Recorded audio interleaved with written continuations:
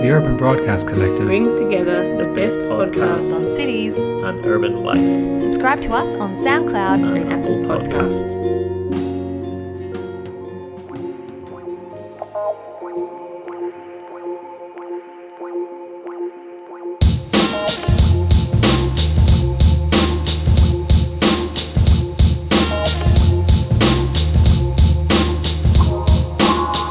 Welcome to BX47 today. I'm Jess Noonan, and as always, I'm joined by my colleague Peter Jewell.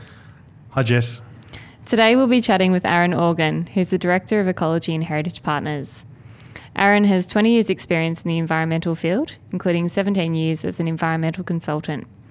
Aaron previously worked as a field ecologist in East Gippsland in Victoria, and has worked as a ranger and firefighter in Queensland and Victoria. He also has extensive experience in national park and reserve management throughout Australia. Aaron has extensive knowledge of flora and fauna species and ecological communities, and has played an important role in providing advice on several projects in infrastructure, mining and exploration, large-scale environmental effects statements and environmental impact assessment.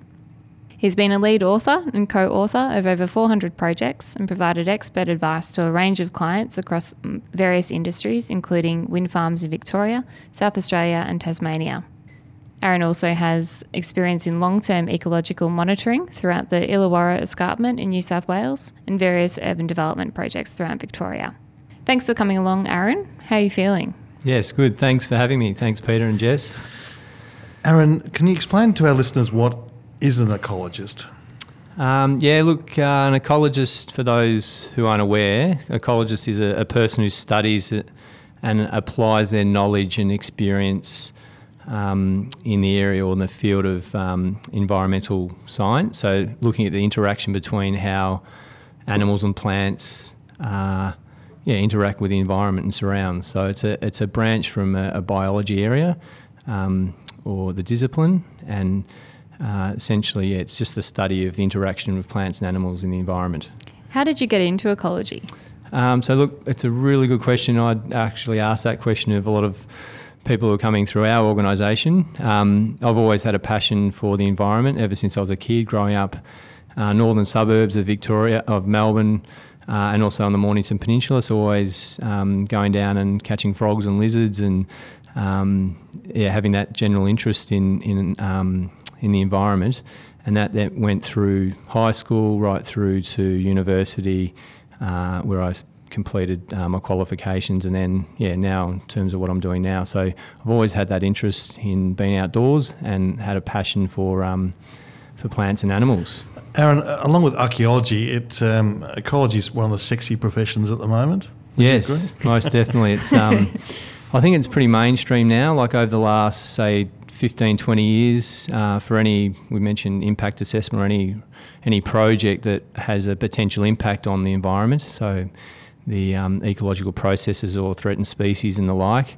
There's a requirement to determine what's there and what that project what impact that may have on the environment. So there's policy and legislation that dictates what's required. And how has the field changed, do you think, since you started? It's like I said, it's pretty much mainstream. We've learned a lot about various species and their habitats. The legislation has in Victoria, so I'm just looking at Victoria, but I guess more broadly on a national level in Australia, there is that legislation in place that protects biodiversity. And greater awareness? Yeah, look, I think there's the ability now that people with social media and technology these days, where you've got various apps where information's at your fingertips, so to speak. So I've got one of those, Aaron, with a little nature app, so I can go to the field, into the bush. That's right. And I hear the bird, and I play that, and it recognises what bird it is. And look, that's just amazing. Like I didn't mention before, but I'm a non-executive director of Earthwatch Institute, and it's a fabulous organisation that really promote citizen science. So that awareness and education is fairly important. Like I said, that's how I started out, and I see the younger generation is where we should be starting with them to ensure that that's passed on for future generations, in that the passion, the interest, the care, and that it's transcends right into how we operate and interact with the environment. So citizen science, technology, the various apps where you can collect data and submit data, and then use that data to look at trends in populations and whether things are increasing, declining. I've seen those on rivers where you take photographs and things like that to judge the river levels. Yeah, that's right. And they've got various photo points across Australia and trails where people can have interactive interpretation of and there's the bird trails. Census as well. Yeah, Victorian Bird Census. So Jess, I'm not across all this. You really are. Yeah. One of the big things too is that I've been working with Melbourne Water for a number of years, over 10 years, doing analysing a lot of their calls for the frog census. So many years ago, I used to go out there with tape cassette decks or whatever they were at the time, record the call and then go back and analyse the calls. But these days you can actually record the call using your iPhone or iPad, and then it's uploaded, and then we analyse the calls to validate the species. So that's just amazing. You get a large data set and you look at trends in new species. So there's a number of frog species in Melbourne that have become established that aren't originally from or they're outside their range. So there's a number of species, and also there's species that are declining that we're aware of as well. So it's a really important tool. That education and technology has been, and the use of technology has been paramount to collect that data. What's the most interesting site visit you've ever been on? Wow, that's an interesting one. And look, I think it's one of the questions I get asked about what's the benefit or what's the best part of your job. I think being an ecologist is that having an inquisitive nature, so going out there wanting to find out more, so looking for a new invertebrate or a threatened species in a new area. So in terms of an area, I've worked in central Queensland right through Victoria, so various regions. So a number of our employees, one week they could be working up in the Mallee in northwest Victoria, and then the following week up in the Alps. So it's very diverse in terms of the So they're like ecological detectives, Jess. They are. Yeah, that's right. And and then that goes right through not only in our field of consulting, but ecological research where you've got academia, so the universities, and then you've got research institutions as well. So the discipline is quite broad in terms of the various organisations that go out there and do the surveys and monitoring. So your company does a lot of different things, Aaron. Ecology Partners. Yeah, so Ecology and Heritage Partners. Sorry, Ecology and Heritage Partners. Yeah. So we've been in operation now for 14 years. I set up the company with a fellow director, Andrew Hill, and so we not only do terrestrial ecology, but we also do aquatic ecology, Aboriginal and historical heritage, build heritage, bushfire assessment and management. So it captures, there's a lot of those things that overlap to look at doing a number of assessments and monitoring and research in those areas. So we work with both government authorities, private sector, non-profit organisations. So it's been it's quite a diverse area. The ecological issues facing Australia are quite considerable. Are they beyond us, do you think, or do we need to prioritise and spend our resources on the top picks? That's a good question. So ecological triage, so whether we should just focus in on one particular species, whether we should invest our last bit of money on the orange belly parrot where there might only be less than 20 birds left, or whether we should be looking at the next threatened species. We're dealing with, they say it's well known now, the sixth wave of extinction. So we're going through the Anthropocene stage, where essentially we're seeing mass extinctions across the globe. So there was a report that came out late last year by it's called the Living Planet Report by WWF, where WWF, Worldwide Fund for Nature.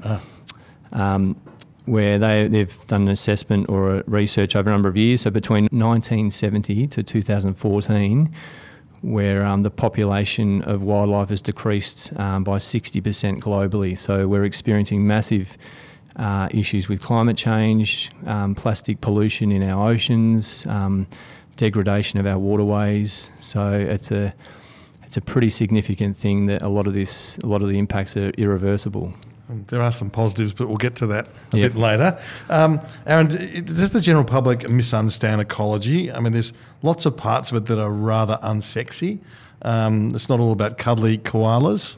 Look, it's, and dolphins and whales. And it's exactly right. Like, if you look at in parts of Australia, you've got issues with koalas, which obviously they're, like you said, cute and cuddly, but then again you've got a number of threatened invertebrate species and frog species that may not be as, attractive. Likewise, snakes. So there's that perception that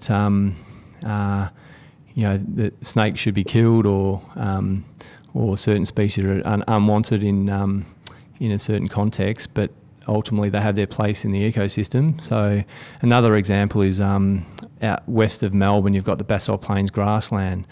So they're one of the most threatened ecological system in Australia, and there's only 1% remaining. And a lot of these areas have been set aside, yet people feel that it's grassy, weedy, attracts snakes, and it's not too attractive, like a wetland. Just for our listeners outside of Melbourne, Aaron, the Western Basalt Plains is earmarked for a lot of subdivision, a lot of development, a lot of urban growth. That's right? Yeah, that's right. So there's a conflict there between fencing off small areas and also providing housing opportunities. Exactly right. That's over the last 10 or so years, there's been a lot of work done on a number of threatened species just on Melbourne's footstep, or doorstep rather. So I'll just reel off a few of them. There's the growling grass rug, striped legless lizard, golden sun moth, natural timber grasslands. There's spiny rice flower. All those species and communities occur west of Melbourne, and they're all earmarked for development. So there's areas that have been set aside for conservation, and then there's more of a strategic approach to conserve larger consolidated areas, not so much in an urban environment. And so you're right in the middle of all that. Yeah, definitely. So it's... Do you feel conflicted sometimes between, giving developers advice and representing them before government, or? I guess I get asked that question fairly regularly. I'm not suggesting anything about your integrity. No, I don't feel that it's what we do and what I do personally. I don't feel conflicted in that we've got a role in our area of consulting as versus government and academia. Where we're providing advice with respect to the rules, essentially, under local planning schemes, under the state legislation. So that changes depending on the jurisdiction. So the legislation in Victoria versus in Western Australia or Northern Territory or Queensland are a lot different. So essentially, we're not the decision makers. We provide advice as to what the impacts, what the significance are. Your reputation is number one, isn't it? And maintaining that impartiality. And being objective and being consistent and being honest and looking at being pragmatic as well. That's a big one. Looking at solutions that can be achieved either on the site or outside a proposed development. Is that ecological maturity, that sort of concept? No? I haven't heard of that concept. Well, you've heard it here first, listeners. Ecological maturity. So I hope we're all getting mature in that area. We've got an appreciation for the environment. But look, I think I was saying before, with technology and social media and that, you'd think that information's at our fingertips, but there is a real challenge that we're confronting as a society with, and it's actually been identified and it's been given a name, nature deficit disorder. So with a lot of... Can you just explain that? I don't know much about it. Or I haven't. Is it fatigue? No, it's not necessarily fatigue. It's about, I touched on before how as I was growing up as a child and my parents thought I was kicking the football down the oval, but I was down in the creek catching snakes and lizards and frogs and everything. So I think these days it's probably people being protective. I don't know how many kids walk to school these days and walk through the local park, or they're on their own down a local creek, particularly in that urban environment. I think peri-urban environment plays a more significant role in protecting threatened species and maintaining biodiversity where there's permeability through the landscape as opposed to in a city. But I think kids and the younger generation been less exposed to the outdoors, and that appreciation and understanding of in the environment might be waning in certain areas. This may be a silly question, but how do you quantify endangered species versus an extinct species? So extinct species, it's pretty clear that they're extinct. There's no longer... But is it if there hasn't been a sighting or a record within 10 years or 20 years or... in terms of the definition, there would be a cut-off point, whether it's that duration of 10 or 20 years, like the thylacine or... What about endangered? Is there a percentage? So, there's a classification, the IUCN classification, which a lot of the state jurisdictions apply when classifying the conservation status of ecological communities and species. So it goes from critically endangered to endangered, vulnerable, near threatened, and that essentially there's a number of action plans on the state level, recovery plans under the Commonwealth Environment Protection and Biodiversity Conservation Act that are developed for a range of species, and then funding and commitment and action is directed to a range of those species that are threatened. Aaron, what interesting ecological research has appeared in the last, say, 2 years that's caught your eye? I can reel off a few things more broadly. So there's the use of modelling, so occupancy modelling for threatened species. So, rather than going out there and getting detailed information, doing surveys, we've got sophisticated systems now where you can use a number of the habitat variables and past records of a particular species or a community and apply that through a model. So occupancy model to... occupancy of... So of whether the species occurs in a particular area. And then obviously going out there and collecting information in a particular area using a range of survey techniques would validate that model. And is that modelling done on a state basis? The state government has used that and continues to do that for certain species and communities. And the other interesting things is the use of drones, and satellite imagery. Pete's favourite topic. So I can't, you think about if we didn't have Google Earth these days, drilling down to a particular area where you can see the vegetation or the waterway or, so Google Earth, the technology, and drones, the use, flying over an area using LiDAR or using thermal cameras. So they've been used extensively. It's really non-intrusive, isn't it? Yeah, you fly through and have a thermal camera at night. You can. Not too sure if it's at night or during the day, but then you can actually analyse the data to see, for example, if there's surveys for koalas or other arboreal species, rainforest species, and just that the use of satellite imagery to look at for any trends or changes in the landscape, that's been pretty significant. The use of various survey techniques, so radio transmitters are technology these days. You can put them on smaller animals, so birds, tracking their movement. So there's been a lot of studies done on migratory shorebirds and the data loggers where we've just been amazed in terms of the data that's come out with the movement patterns of those Northern Hemisphere migrants. And then their use of camera traps so a lot of the field ecologists out there setting up either acoustic recorders, so you set up and it comes on late at night or certain times during the day and it records the calls of animals, so birds, frogs, bats, and then you can go back and analyse that data to see what species have been recorded. And then the cameras, you set the cameras up and they're motion censored, infrared cameras that trigger and you can take a photo. So there's been species that have been recorded that haven't been seen for many years using that technology, whereas in the past you had to set up traps with baits and the like. There's some of the changes that we've seen over the last few years in survey technology and survey techniques. In the development sector, Aaron, the population rise has been extraordinary in Australia, with Victoria growing at an annual rate of 2.5%. What strains does this place on the environment, and does it complicate achieving ecological improvements? It's often, I don't want to be a pessimist, but there's a thing that's come up over the last, say, 10 or 20 years, a concept around urban ecology. There's winners and losers in an urbanised environment.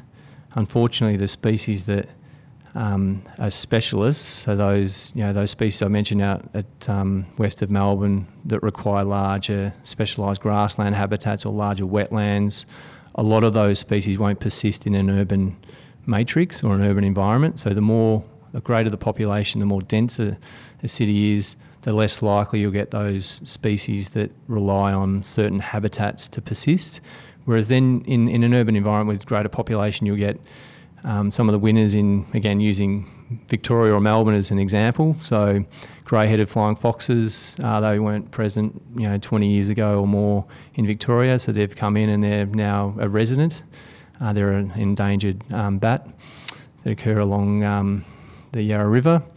And then you've got an explosion of rainbow lorikeets, which were quite uncommon in Melbourne 20 or so years ago. It wasn't until they've planted large numbers of spotted gums and other species that are high nectar yielding species where those species have benefited. So look, with urbanisation you get roads, intensification, water quality degradation. One of the big things is intensification, when you've got, rather than one house on a 8,000 square metre lot, where you can plant vegetation around that, you'll get locally common frogs persisting in that landscape. Whereas as soon as you get a denser development, you're going to, unfortunately, a lot of those species won't persist. You'll largely get birds that are fairly common to an urban environment. So those peri-urban areas are probably, all those green wedges are paramount for the protection of biodiversity around the city fringe. And what things, Aaron, do we know now that we didn't know 20 years ago? How can you give us some listeners examples of where accepted wisdom has been turned on its head? That's a good question. We always ask good questions. So, yeah. Look, where do I start? There's just a couple of things. Yeah, so there's obviously, I said, with technology, surveys, species distribution, how species interact with the environment, movement patterns, even looking at captive breeding for certain species. So we're dealing with, been some success recently for plains wanderer, which was a threatened bird that used to be quite common out western grassland areas around Melbourne. Now they occur northern plains of Victoria. It's the only spot really where they occur, but there's been some really great inroads into captive breeding and release of threatened species. So plains wanderer, I mentioned, Zoos Victoria, but then you've also got DELP have been doing captive breeding and release of Regent honeyeater up northeast Victoria, Chiltern, Mount Pilot National Park. So we've learned a lot in that area. Also habitat restoration and recreation. So certain species we know will occupy or colonise created habitats. So there's a bit of a misnomer about, knocking over a grassland area or a bushland reserve and, we'll be right, we'll just plant back and recreate the habitat. It's pretty much impossible to replicate. That's because it's like the old logs have got a certain role. The undergrowth have got a certain role. The canopy trees have got a certain role. It comes down to the species diversity, the structure of the community, the age, the diversity of the biota in that particular area. So it's very hard, or it's almost impossible to replicate that. So I know using local indigenous species in restoration, revegetation has been pretty important in connecting up corridors for certain species. I think the other big things is that we're seeing climate change. I didn't really mention that, but you look at some of those species that are very vulnerable to those subtle changes in climate, not only temperature, but the extreme heat or storm events where you get the flushing of streams, or you get a severe wildfire that takes out, Central Highlands or massive areas. So the frequency and intensity of fires, where the species that occur in those areas or ecosystems that can't adapt quick enough because the fire frequency means that there's, it takes hundreds of years for hollows to form. We're learning a lot in terms of, the impacts and how species adapt and change and use those things over time with these ongoing human-induced pressures. And what about the health of our rivers? How are we tracking? I've had a bit of experience in that area, but it's not my main area. But look, I think or internationally, we're not going so well. So that report that I mentioned, Living Planet report, they listed that freshwater habitats they were the worst hit from that period from 1970 to 2014, when 83% of a lot of the systems internationally have collapsed. So again, drought, climate change, misuse of waterways. I think more affluent countries and like Australia, we've got the ability, whether it's politically funding or just the appreciation of the environment, to ensure that we're not doing what we've done in the past. Yeah, Aaron, I want to take a contrary view. I'm staggered that Australian rivers are worse than what they were. This is internationally, though, isn't it? Yeah, but in the local, there's the big thing. The richer a society is, the more it is able to afford better environmental outcomes. Yeah, and that's a given. You just look at timing.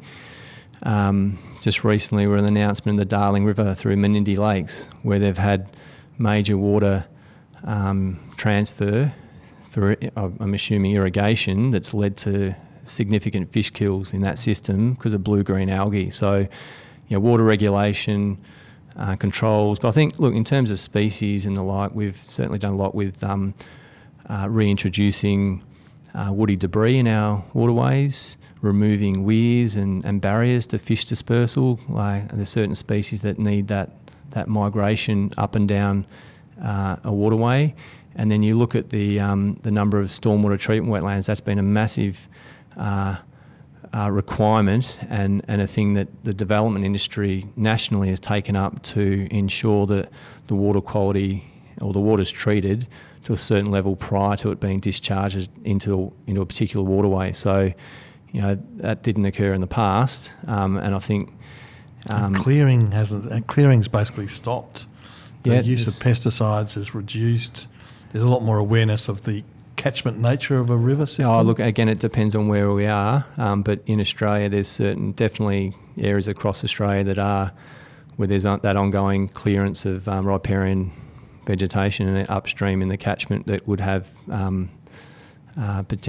likely impacts downstream. But so it depends. There's been some really positive stories, and then again there's been some situations where the rivers, our waterways, haven't gone too well, and also marine, which we haven't really touched on as well.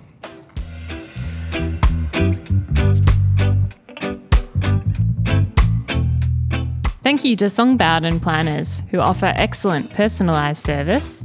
Call Dave Song or Dan Bowden through details on our website. Also, we thank Victorian Planning Reports, our very first supporter. If you want the A to Z of planning decisions in Victoria and excellent editorials, please get yourself a subscription to the VPRs. Details on our website.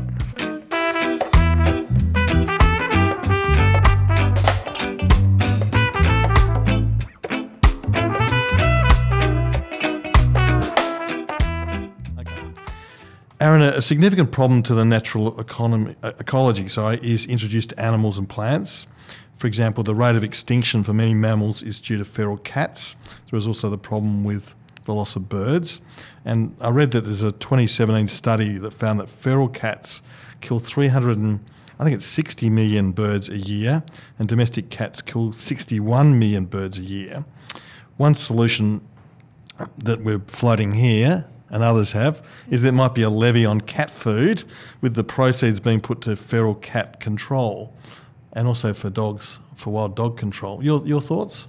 I don't know about Help the us levy, out but on that this. sounds like something that might gain a bit of momentum. But yeah, certainly appreciate the initiative, and there might be other ways too. But yeah, look, you've mentioned some stark realities there in terms of the numbers. Definitely in Australia with the arid zone, feral cats and domestic cats are absolutely running rampant in terms of the small biota, the reptiles and frogs and insects and small mammals that they're wiping out every day.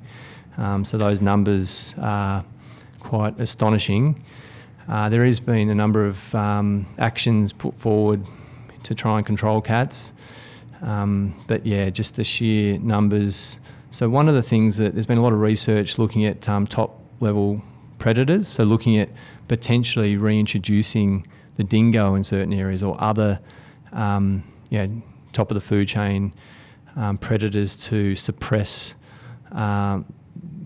cats in certain areas. So I haven't really looked at it and I haven't got a But that idea of a levy, they're just somehow to fund this action. I mean, I've got this idea, Jess, that in the future it's going to be very Blade Runner. We're just going to send a fleet of drones out there. You'll notice, Aaron, that we tend to talk about Blade Runner in almost every... No, it's a positive example of the future. But so we'll send out a fleet of drones that will be able to recognise cats, painlessly knock them out. Look... I'm you have a little laser on it? Who knows what's around the corner? Another 5 or 10 years, 15 they could years, automatically just spot them and then. Yeah. But look, some of the things they're doing now, amazing job with some of the organisations where they're putting up predator-proof fencing. So massive areas. It's so hard to do. We know the organisations. There's various organisations where they've just set aside thousands of hectares predator-proof fencing, and they're reintroducing those small, medium weight range mammals that like bilbies and the like in areas where they just wouldn't persist. I've seen them in the Wimmera, Jess. They're huge fences. I mean, they're seriously engineering construction job, that is, isn't it? So one of the things I did mention earlier, but in terms of funding, you'll see that there's been some amazing things achieved through Pozible or other crowdfunding. So using that technology where you put up an idea. There was one, for example, on looking at developing certain nest boxes. One of the recent things that have come out, and I didn't mention before, over the last 5 or so years, was the research that a number of people have been doing down in Tasmania, looking at swift parrots. So swift parrots are the furthest flying bird in the world. It migrates between Tasmania and the mainland every year. So it breeds in southeast Tasmania. And there's been recent research that's come out that looked at predation by sugar gliders, rather. So sugar glider was introduced into Tasmania many years ago, and they've got video footage of the sugar gliders actually predating on nestlings and also adult birds. So they've had a program where they wanted funding to make or develop a certain number of nest boxes. So that's been an amazing, where they raised the funds within couple of weeks, and now they've been out there installing those nest boxes for the benefit of that species. So that use of crowdfunding. So maybe we can do that about cats or something. With your idea, Pete, on with the drones and the levy. Put up a possible program, fund our levy. Yeah. Good. Well, it all started here, Aaron, with you. And also on many environmental weeds are only treatable by herbicides. Sometimes compromises have to be made. There's no black or white outcome. Would you say that's fair? I mean, environmental weeds are a massive problem. Yeah, look, you're correct in that one of the main ways to control weeds is through herbicide application. Roundup, and there's been a bit of publicity, as we know, on glyphosate, how there's been some research done on that and what impacts that may have on humans. So, I haven't really delved into that too much, but yeah, herbicide application certainly has its drawbacks, but then there's a range of other methods that people apply with, manual removal, biological control. Hard when you look at you look at many years ago, there was a success with the biological control of prickly pear. So you've got Cactoblastis, which they introduced a biological control, which pretty much wiped out a vast majority of the plant. So yeah, looking at that biological control of introduced species, there's still waiting for something to happen on the cane toad and other species. Well, they're bringing that virus to get the carp, aren't they, in the rivers? That's right. Yeah, So that's got massive implications. Sorry, Jess, you were going to... I was just going to say, are you an optimist on the ecological front? It's another really good question. I am generally optimistic. I do say to people, though, and not that I want to be negative or being a realist, but ecologists were born to be depressed, because the more you know about the flora and fauna and communities and how they interact with their environment and how we fit into the picture, it can be quite disheartening when you see development or lack of appreciation from the community. But I think over the 20 odd years I've been involved in this area, I find that I stop and reflect on some of the positive things. So looking at strategic planning, looking at more broadly rather than a site-based approach, looking on a region or looking at potentially securing areas of land where it's managed in perpetuity outside the urban environment, where the ability for a certain species or species is high, for persistence is higher. So, look, I'm generally an optimist, but then again, I think we're on a wave of a lot of negativity in terms of climate change. And I think the future is our friend, Aaron. What are the good parts of your job, good Aaron? Parts. And the not so good, apart from dealing with difficult clients? Oh, look, good parts of the job is that mentoring and educating and inspiring the younger generation. So not only kids but also recent graduates who choose to take up the profession. So I think some people might be disheartened, like I was saying before, in terms of the destruction and negativity, and it's always about development and losing species and vegetation and like. But look, I think we're in a pretty strong position to have a say and influence policy and direct a good outcome for the environment. So looking at, again, like I said, pragmatic, being solution orientated rather than doom and gloom. So I guess the positive things are is that we can influence policy, government, clients. Negatives are is that unfortunately we try and strike the balance with development and conservation, but often that can't be achieved. So there's an ongoing loss of biodiversity in many areas. Aaron, on to some hard planning issues. Sometimes developers feel that they carry the costs on ecological issues, and sort of they get pinged for their development when it might be a broader issue. You're talking about offsets and what have you? Oh, not so much offsets, but maybe offsets, environmental issues. What are your thoughts? Well, on one hand, someone might say that who cares? They should pay for it because they're destroying the environment and the species are there. But on the other hand, should they be taking the weight of everything?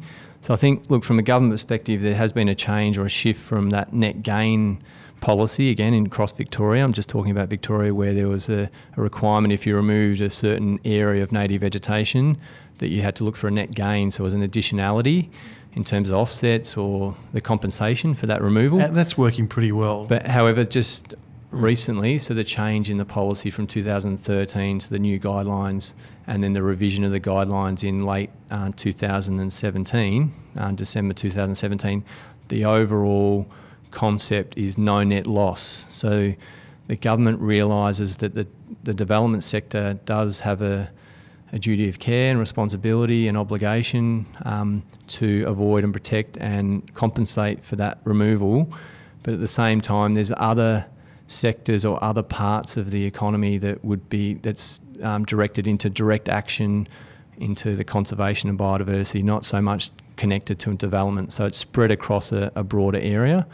I just want to add that it's not really related to the question, but you would have noticed that recently, for our listeners, when you look at the Victorian election, I can't think of the main parties, whether there was any discussion around the environment. I think the Greens had some policy around swimming in the Yarra River again, but I'm just astonished that the environment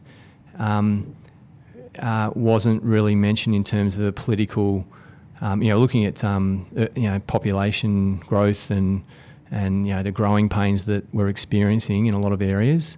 But it's not until it actually affects someone personally, that's when it hits home. So in other words, if it affects me personally that my water bill goes up, you look at the Millennium Drought, again, Victoria, Melbourne, where there was water restrictions, a lot of those things. When there's a major issue or disaster, that's when people think and listen and go, actually, yeah, it is an issue. I think we're on the right path because the current government, the community are all for renewable energy. We understand that climate change is real and we need to be committed longer term to phase out fossil fuels and to continue investing in renewable energy. So water, solar, hydro, wind, which is paramount. So there is the flip side to energy security, energy costs. I've just got one question. What is Australia's biggest export earner? Coal. There you go. So there's a flip side to all this. Or you look at the major proposed development up in central Queensland, the Adani mine, where there's two arguments there. Well, okay. In terms of planning controls and ecological outcomes, can you point to some positive outcomes? Positive outcomes with respect to having planning permit conditions. Oh, planning. Okay. Well, that's DAs for people. So one thing that, again, we've shifted from is to try and going away from that piecemeal protecting small areas of vegetation or one tree in a particular area, and then thinking outside the square and looking at, okay, is it better to protect that little patch now? Will that be viable in another 50 to 100 years in that context? Or can we look at actually locating or suitably offsetting or compensating for that loss for that particular development somewhere else? So the Melbourne Strategic Assessment is a prime example where that strategic approach has been applied and the biodiversity conservation strategy around Melbourne's growth areas. But look, ultimately, the responsible authority councils have to assess an application that they have in front of them, and you've got a range of relevant planning permit conditions that relate to that particular development. So it's embedded in the planning system. That's what I think, Jess, we're talking about, isn't it? Do you think there's any way that we as I guess in the planning system, can deal with ecological issues in a more constructive way? Are there improvements that you would suggest? Good question.